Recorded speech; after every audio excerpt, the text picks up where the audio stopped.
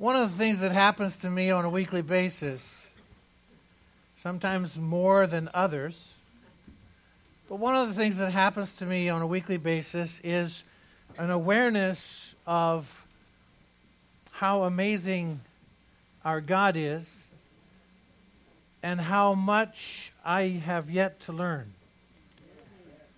how much I have yet to understand and to grow and appreciate about who our God is and what He has done and what He continues to do.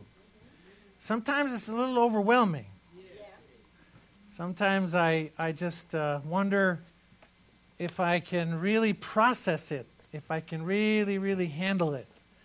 And I've concluded I can't. It's just way too much.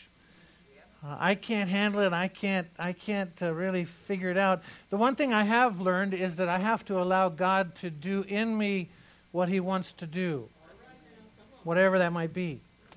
And when you come to this whole subject of worship and the priority of God with worship, I personally have to tell you that, especially this last week, I found myself truly overwhelmed by the lack of worship. Not looking around me, not looking at anybody else, but just recognizing in my own life how deficient I am when it comes to worship. And so as we start today, once again, I want to remind all of us, point number one, that we were created to worship God. Created to worship God. Revelation 4:11 says, "Thou art worthy, O Lord, to receive glory and honor and power, for Thou hast created all things, and for Thy pleasure they are and were created." Everything was created for God's pleasure. We were created for His pleasure. I want to take you just briefly, if you'll travel with me, to Genesis chapter 1 and 2 and God's creation. God created the heavens and the earth. God created the light. God created the day and the night.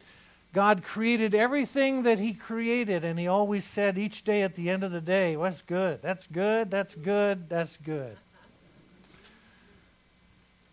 And we have to agree, right? It is good.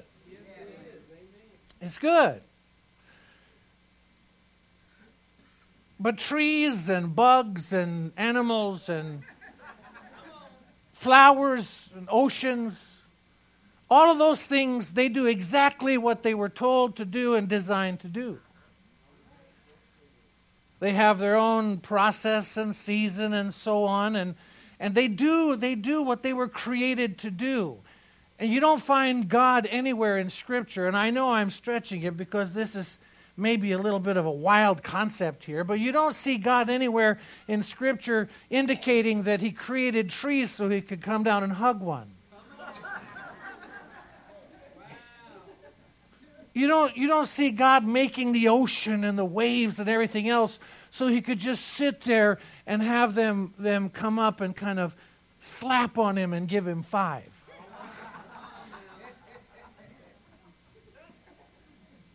God is so accurate when He says about everything that He created that it was good. It was good. But nothing that God created, the animals, nothing that He created, trees, flowers, all of that, stars, none of those things are things that He has fellowship with. They are things He made. They are things that He can declare, look what I did. I am God. But aside from that, folks, the crowning achievement really of creation was something absurd. He created humanity.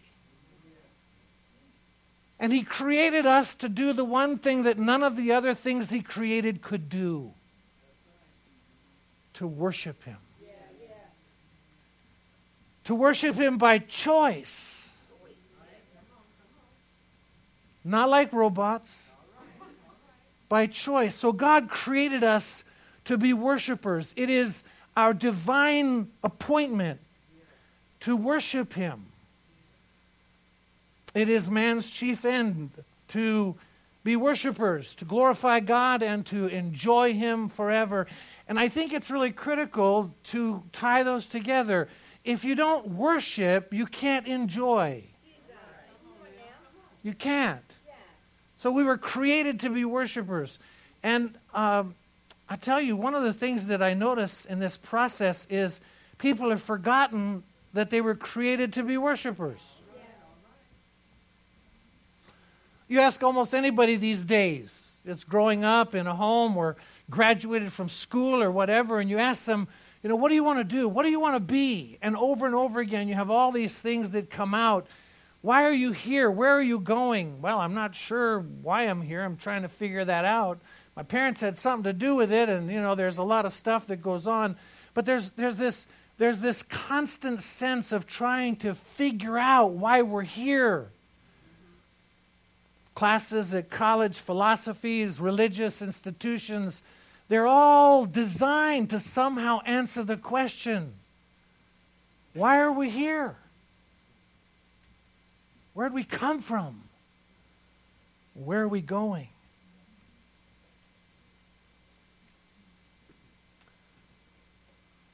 In one of A.W. Tozer's books, he writes this. He talks about the fact that what has happened to humanity is almost like what happens to someone who has a severe accident and experiences amnesia. He said at a human scale, it's like someone who wakes up in the hospital after 2 or 3 weeks or whatever in a coma, and they have amnesia, and they can't remember who they were, they can't remember where they came from, they don't remember what they did, they don't remember anything about their lives, they don't even remember their names. And so they begin a process of trying to figure that all out, and people are trying to help them figure it out. And Tozer says that that's what's happened with humanity. Only it's not amnesia. It is a serious, serious problem. And so I thought it was really critical for us today, before we get into this whole thing of calculated worship with regard to truth, I thought it was important for us to understand how we got there. How we got to this place of amnesia. How we got to this place where we fail to know who we are, where we came from, and where we're going. So with that in mind, I want to take a brief few minutes and talk to you, number 2, about the 2 major truths about inappropriate worship. 2 major truths about inappropriate worship. And the first one is this: the process of going into inappropriate worship. The process includes, check this out, number 1, giving other voices equal consideration in your life. That is to say, elevating the voices of those who have no authority and giving them a place of authority in your life. Giving other voices equal consideration. Adam and Eve were created special, and God said, boy, that was good. And He said, you guys go be fruitful, multiply, be blessed. It's all here, enjoy it all. And every day you get the sense that God would spend time with Adam and Eve. They'd hang out together, and they would walk in fellowship, and they would have this relationship with one another. And in the cool of the day, they would do that. But they made an error in the process. They gave the voice of the evil one just as much credence and authority as the voice of God. They listened. They listened to the voice of the evil one. In Genesis 3:1-4, it says, the serpent said to the woman, the serpent said to the woman. The serpent came and basically told the woman things that were untrue. And she weighed those as though they were on the same level and had the same weight as what God had said. The interaction shows us that in Genesis chapter 3, where she says, no, God didn't say that. He said this. And he says, yeah, he said that, but. And there's this ongoing interaction. And when you start to get your mind and your eyes and your ears focused on those things that are not true, when you give them credence, when you elevate those things, it puts you in a position where you will experience great, great personal pain. giving other voices equal consideration. Secondly, submitting to creatures that are lower than themselves. That's what they did. They submitted to a creature that was created by God that was lower in rank and authority than they were. The serpent. You know, angels are fascinating things. And they do some incredible stuff in the Bible. They are messengers of God. They are amazing. Angels are amazing. But did you know that angels wonder? And they are just as amazed at what God has done with us as human beings. They can't comprehend how God would do what He did. They don't understand how God can love us. We find ourselves as human beings in a place of greater authority. We are in a place of greater and much more impact when it comes to God's creation and His order and everything else. They submitted to creatures lower than themselves. They submitted to the evil one. Listen to Psalm 8, verses 4 and 6. What is man, that you take thought of him? Yet you have made him, man, a little lower than God. Think about that. You're not an afterthought. A little lower than God. And you crown him with glory and majesty. Who's that? That'd be you. You. He says, you make him to rule over the works of your hands. You have put all things under his feet. So here you have Adam and Eve submitting to creatures lower than themselves, not only elevating what they say, but putting them in a position of greater authority over them than God has allotted in His Word and in His creation. Exchanging, number 3, God's truth for lies. Exchanging truth for lies. Romans 1:25 says they exchanged the truth of God for a lie and worshipped and served the creature rather than the Creator. Now, I want you to understand, before we leave this, I want you to understand that this is at the heart of inappropriate worship. This is at the heart of inappropriate worship. This is what leads you to failure. This is what leads you to defeat. Not just then in Genesis, but right now today. March 26, 2017. These are the things that will lead you down the wrong path, cause you great pain and misery in your life. They will not allow you to enjoy Him. They will lead to your disapproval and lack of enjoyment of not only Him, but everybody else around you. At least that's what I've come to understand this week. When you give other voices equal consideration to God's, you're in trouble. When you submit to that which is lower in authority than you, you're in trouble. And when you take God's truth and you exchange it for that which is not true, it leads to utter failure. So, look at the consequences of this. This is the process. And you can literally take every situation in your life and you'll find, if you examine it, that these things are true. They are part of your experience when you end up in trouble, emotionally, mentally, spiritually. The consequences, looking at Genesis 3:7, he says, the destruction of innocence occurs. The destruction of innocence, the destruction of purity. It says, then the eyes of both of them were opened, and they knew that they were naked, and they sewed fig leaves together and made themselves loin coverings. They were no longer innocent. They no longer had a sense of complete freedom. There was now a cloud over them. Why? Because they worshipped inappropriately. They felt and experienced a guilt and a sense of self-awareness that was not there before. Secondly, there's the inauguration of selfishness. Took office on that day. Genesis 3:8 says, that evening they heard the Lord God walking in the garden, and they hid themselves from him among the trees. This was a normal experience they had with God, walking and hanging out with God. And then God shows up and they go, uh-oh. Time to hide. Time to hide.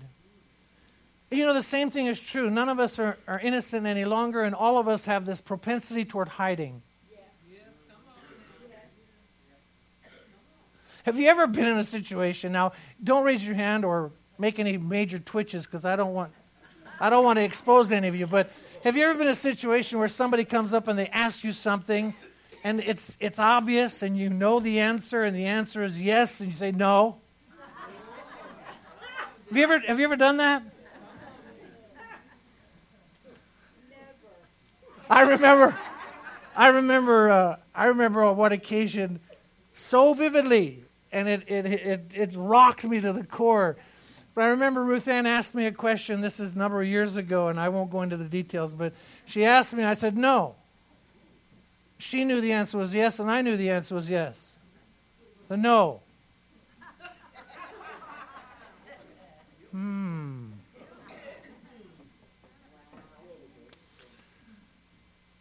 See, we are now, as a result of Adam and Eve and their choice to inappropriately worship, all of us are born into inappropriate worship. We're all a bunch of selfish individuals. So you have the inauguration of selfishness, and the third thing you have that's the consequence of this is the introduction of pain and death. Pain and death were not part of the equation in the garden. They were not. Now you have pain and death. And I want to read to you just these verses from Genesis 3:16, 17, and chapter 2, verse 17. To the woman he said, with pain you will give birth to children. And every mother says amen. You will want to control your husband, but he will dominate you. In most translations it says that your desire will be to your husband, but it doesn't mean an affectionate desire like, oh, I just want, you're so wonderful. No, it's your desire will be to control your husband if you understand the Hebrew. But he's going to dominate you. It says to Adam, he said, cursed is the ground, thanks to you. In painful toil you will eat of it all the days of your life. It's one of those things that we hate and often talk about. It's a 4-letter word called work. Work. I hate work. But get this, before we go any further, just a little tidbit. If you worship, work is not hateful.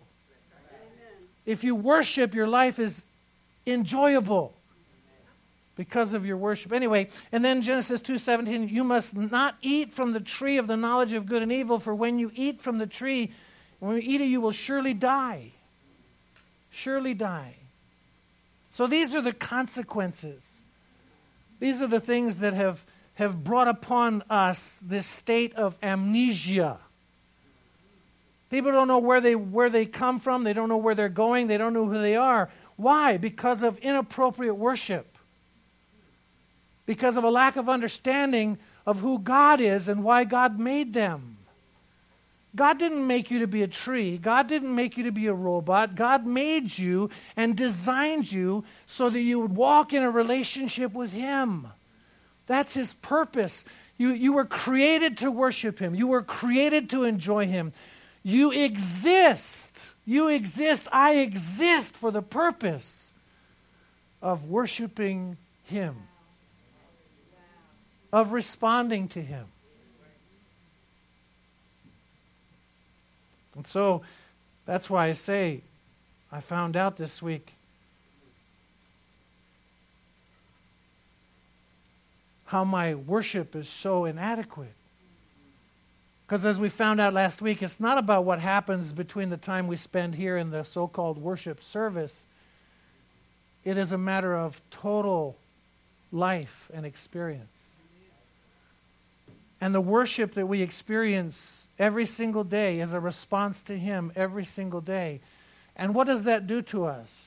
Because of the lack of worship in Adam and Eve, and because of what they faced and the consequences of all of that, and because of where we are, when you and I begin to worship appropriately, it restores all that. It restores all of that. It restores the innocence. It restores us back into that fellowship and that intimacy. It removes that propensity to be selfish and self-centered. See, all that changes when you worship rightly. When you worship rightly. So today, we start a process of looking at what it means to worship rightly, to worship God. In order to worship in truth, in order to respond to God, you and I need to know who God is. You and I need to know who God is. And thankfully, God has not been shy about telling us who He is. It's not like hiding it under some bushel somewhere. It's not hide and seek. It's out there in the open. God says, this is who I am. This is who I am. So, now point number 3, to worship God rightly requires basic truths. And we start looking at those truths today. We look at several of them, 2 specifically, but we start with this one, very critical. And before I look at it with you, John 4:24 says, God is a spirit, and those who worship Him must worship in truth. It has to be based on truth. We worship God because of who He is, the truth about who He is. Not about the lies, not about any of that other stuff, not about what anybody else says. We worship Him in truth. So point number 1 under 3, God is. God is. You got to start right there. To worship appropriately is to worship God, and God is. Psalm 90 verse 2 says, before the mountains were born, before you gave birth to the earth and the world, you were God. You are God from everlasting to everlasting. God is. God is.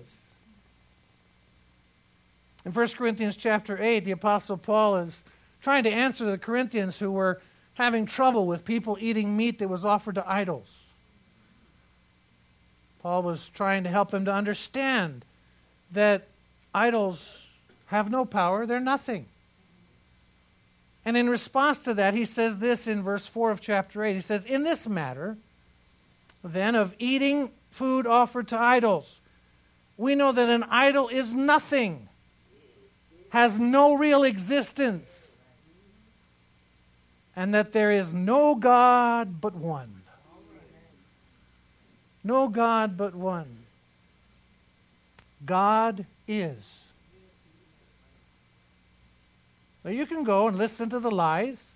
You can elevate voices. You can submit to creatures lower than yourselves. You can exchange the truth for a lie and be miserable. Go ahead. Excuse me for being so bold. And the reason I can say that so boldly because all of us have been plenty miserable. Been there, done that, right? Or you can come to the place where you begin to worship rightly and you start with this premise. God is. He doesn't need any proof. He's not trying. I mean, all you got to do is look around, but he's not in need of any explanation. He is. There's all kinds of arguments as to why God is. The fact that there is such an incredible creation that's so intimate and so special and so refined. Everything works the way it's supposed to work. God is. Anyway, we don't want to get too much in the weeds there. I want to get to this next one, and that is that God is immutable. God is immutable. Immutable means unchangeable and unchanging. God is unchangeable and unchanging. He is not a progressive individual that is constantly changing and altering depending on what happens and where the situations are in the world. God does not change. He's the same. Hebrews says yesterday, today, and forever. Here we find, it says in Malachi 3:6, I am the Lord and I do not change. I don't change. He is immutable, unchangeable, and unchanging. Again, James 1:17, God never changes. He's always the same. He never changes. He's always the same.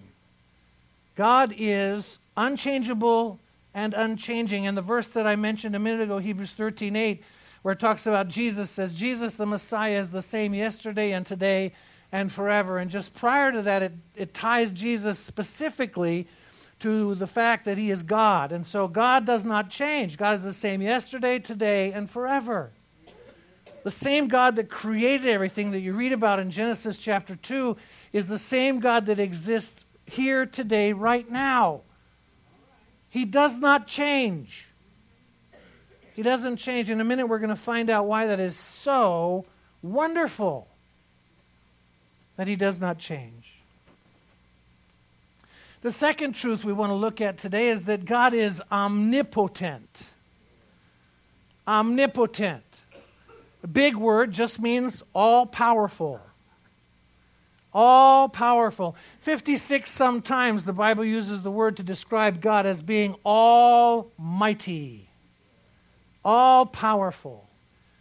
So God is immutable, he doesn't change, and God is all-powerful. God is omnipotent. Check this out. He says in Isaiah 40:28, says, the Lord is the God who lives forever. All-powerful. Lives forever.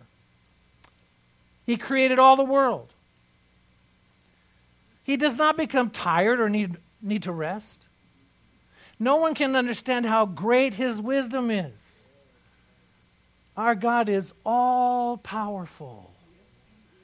The one we worship doesn't change, not shifting, not moving, not adjusting.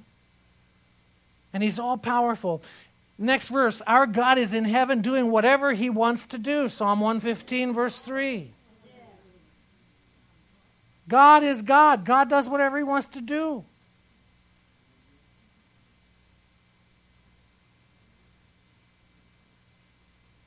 Check out Romans 4:17. Abraham believed when he stood in the presence of the God who gives life to dead people and calls into existence things that don't even exist. Talk about power. He's all powerful. He created everything. He's all powerful. He does whatever he wants to do. He's all powerful. He gives life to dead people. There's a resurrection. The Bible says that in the end time, when he speaks, every single individual ever born and ever lived on the planet is going to be raised to life or death. The grave's not the end. People think, oh, it's over, you just live, however many years and it's done. When he speaks, everyone is going to be raised. And they are going to receive a judgment at that time. Judgment to life or judgment to death. He is going to bring everyone to that place. Power? Power?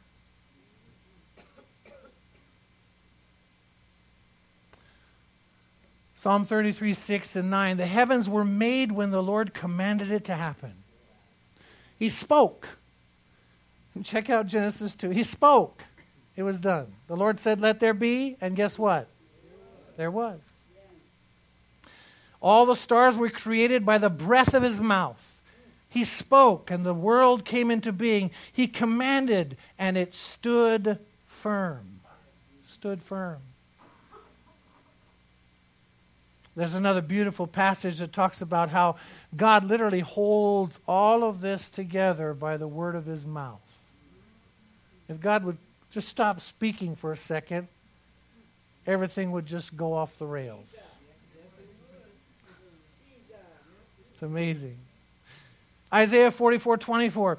This is what the Lord says. I, the Lord, made everything. I stretched out the heavens by myself. I spread out the earth all alone. I did it. I did everything. I made it all. I made you. I breathed into you life. I gave you life. I gave you the opportunity to have a relationship with me. You decided to worship in a different manner. So I had to kick you out of the garden.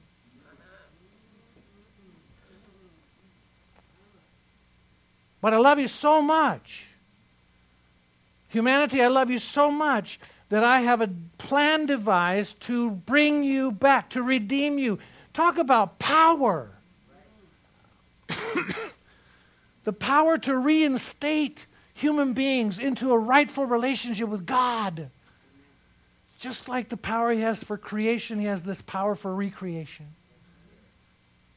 And when we respond in worship and say, oh, woe is me, I am undone, I'm a sinner, I need a Savior, at that moment the power of God rushes through, transforms you completely and totally. When you worship, good things happen.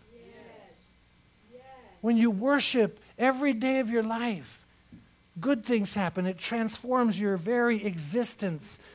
James 4:12 says, God is the only judge. He is the only one who can save and destroy. So He doesn't change. And He has all power in heaven and on earth. That's the God we worship. That's the God we respond to. That's the God that we choose to embrace. I'm going to take this last point and then we have a little special surprise for you. The last point is that to worship is to respond with faith and action. With faith and action. I want you to check this out. Most of you know this verse by heart, Hebrews 11:6. A man cannot please God unless he has faith. Anyone who comes to God must believe that He is. You have to have faith. You cannot worship rightly without believing that He is. You can't go through the motions. You can't pretend. None of that, because God knows our heart. You have to come to the place where you, by faith, recognize and embrace the truth of who He is. And not only faith, but you have to take action. It says that one must also know that God gives what He's promised to the one who keeps on looking for Him. God says in Jeremiah 29:13, when you seek Me in worship, you will find Me available to you. So to worship is to respond in faith, and to worship is to respond by taking steps in response to the truth of who God is. Faith is not a leap into the dark abyss. Faith is not jumping off the edge of philosophy. Faith is not choosing something that has no basis or foundation. Faith has a foundation, and its foundation is God. So we respond to the fact that God doesn't change. What does that do for you? I'll answer that in a minute. We respond to the fact that God is all-powerful. And I'll respond to that also in just a minute. Just a brief response.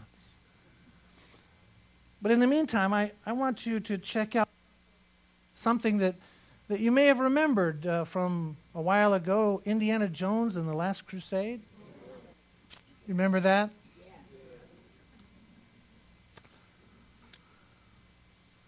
Kind of fun, isn't it, sometimes when Hollywood actually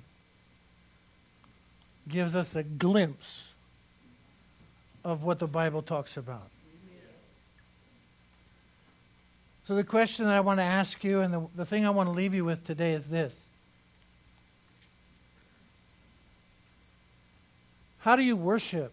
How do you worship God, who is unchanging and unchangeable? How do you worship a God who is all-powerful? How do you do that? Well, as an individual who is not yet out of amnesia, you make a good decision. You make a good, solid decision to put your trust in God. That's where it starts. Trust in the Lord with all your heart. You step out onto the foundation of God and His Word.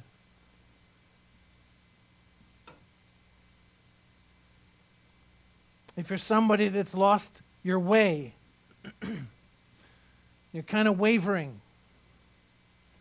You step out on the fact that He said, I will never leave you or forsake you. He does not change.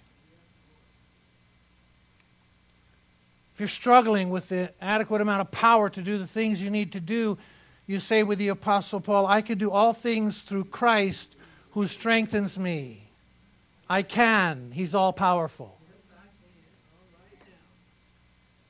You say with Paul in Ephesians 3:20, you know what, this is a tough day and a tough situation, but I know that God is able to do exceedingly abundantly above and beyond all that I could ever ask or think. That is not just theory. It's fact. God is unchangeable. God is all-powerful. So you respond in worship. You take steps in response to His character. Just like the psalmist in Psalm 121, verses 1 and 2, where it says, I will lift up mine eyes unto the hills from whence cometh my help. I am going to turn my eyes toward the one who has all power. I'm going to turn my attention to the one who has the answers. I am going to worship God. I'm not going to listen to the voices of Pac-Man, the evil one in my ear telling me how bad I am, telling me how impossible it is, telling me how no good I am, or telling me what a rotten whatever I am. And I'm not going to do that. I'm not going to elevate those voices. I'm going to listen to His voice. Some of you feel kind of weak. What do you do? What do you do? Well, you decide, man, I got to power up today. I got to get strong today. Good luck with that. Or you can do what the Bible teaches us to do. John himself in 1 John 4:4 says, greater is He that is in you than he that is in the world. You already got the victory. This is the victory that overcomes the world. Even our faith. Not just wishy-washy stuff. Faith in what? Faith in God. Faith in the fact that He doesn't change. Faith in the fact that His promises are true. Faith in the fact that God is able. That's where I turn. That's where I worship. And the result of that is the ability for me to be able to say, like Paul in 2 Timothy 1:12, I know whom I've believed. And I'm persuaded that He is able to keep that which I've committed to Him against that day. I might fail. I might have struggles. I may do things that I shouldn't do. I may find myself in situations that are sad to me, and I pay a penalty and a price for in my life. But that's about me, not about God. It's about me, not about God. You remember when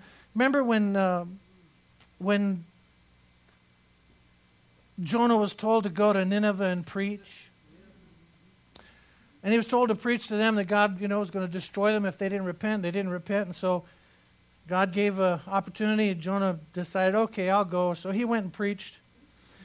And in Jonah chapter 3 and verse 10, it indicates there that there was a change.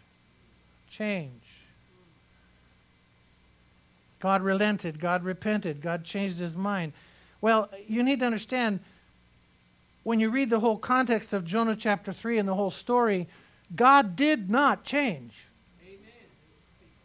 Nineveh changed. The people repented. Yes, excuse me.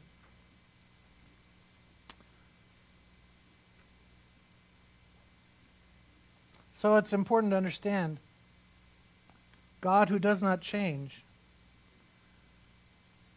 is consistent.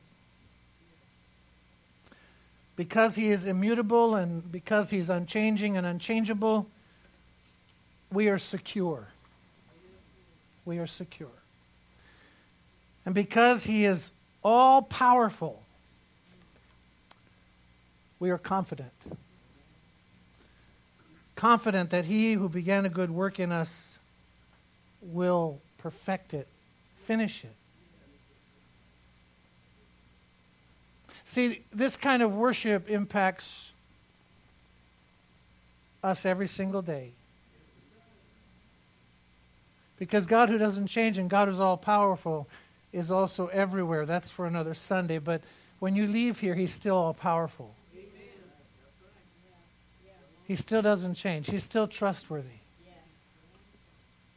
So the thing that we need to do as human beings is we really need to clear out all the fog. We need to eliminate all the voices that are counter to Him. We need to start listening more clearly to who He is. If we're going to worship rightly, we have to focus completely. And it's with that in mind that the group is going to come up and share this song with us. It's a